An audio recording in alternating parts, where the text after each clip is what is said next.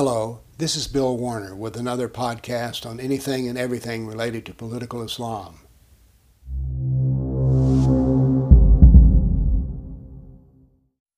I would like to talk to you about Islamic ethics.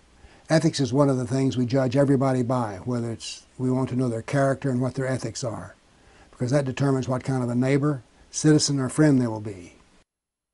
Now, it turns out Islam has a highly developed ethical system that Muslims are commanded to follow. Now, one of the most common ethical principles is the so-called Golden Rule. It has many expressions such as do unto others as you would have them do unto you, be a good neighbor. But questions come, do unto which others and who is your neighbor? The right answer is all others are to be treated well and all others are treated as neighbors. This is what I call a unitary ethic because it's the same ethics for all people.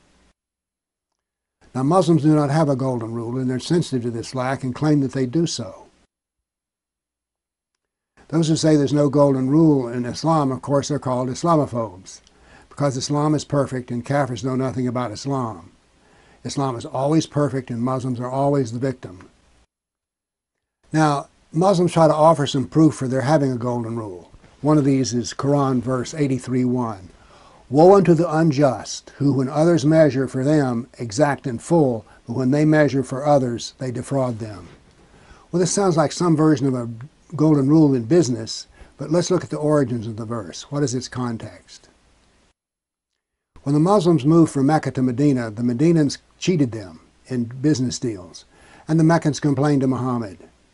Now the context here then is Muslims are selling to Muslims, but they don't cheat Muslims in business is not really a golden rule, because what about the Kafirs?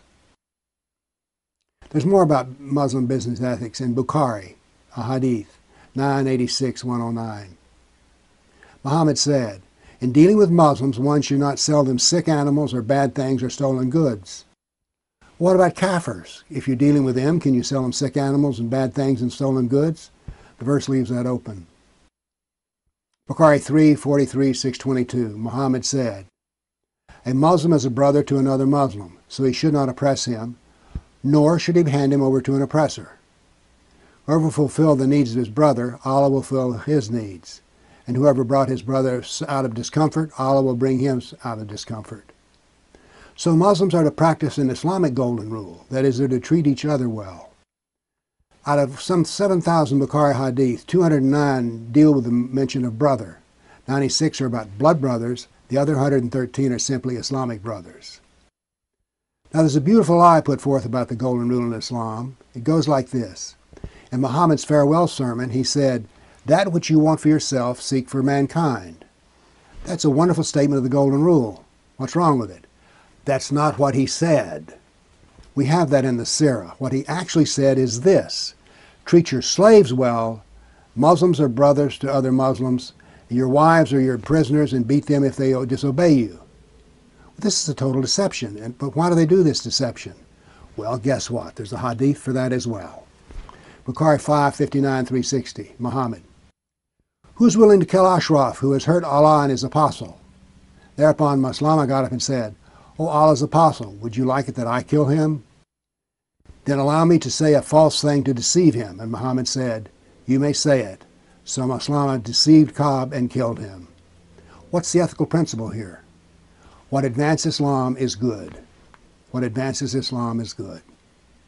The only universal about humanity in Islam is that all of the humanity has to submit to Islam. So this is ethical dualism. One set of rules for the Muslims, another set of rules for the Kafirs. And Muhammad was a bad neighbor. Remember, one of the Golden Rule expressions is, be a good neighbor. Why do I call him a bad neighbor? Because in the Sirah, it is clearly laid out that he attacked each and every neighbor. Now at first, he was charming and warm, but as time went on, the pressure to submit to Islam became violent. Now, why do Muslims create false references to the Golden Rule? Well, it sounds bad if you don't have one. But in a world of Kafir and Muslim, the Kafir is hated. Why do our religious, political, and intellectuals so easily fooled by the ethics of Islam? They refuse to learn anything about Islam because they are afraid. Our leaders are professionally ignorant. They work at not knowing because they're afraid. And what are they afraid of? Well, if you say things about Islam that the left doesn't like or apologists don't like, one of the things to be afraid of is you'll be called a racist, hater, bigot, Islamophobe. You'll be condemned, insulted, and fired or removed from your social circle. So our leaders maintain a professional ignorance about Islam. That means that you as an individual must educate yourself about Islam because you can't wait on your leaders because they're too afraid to do anything. Thank you.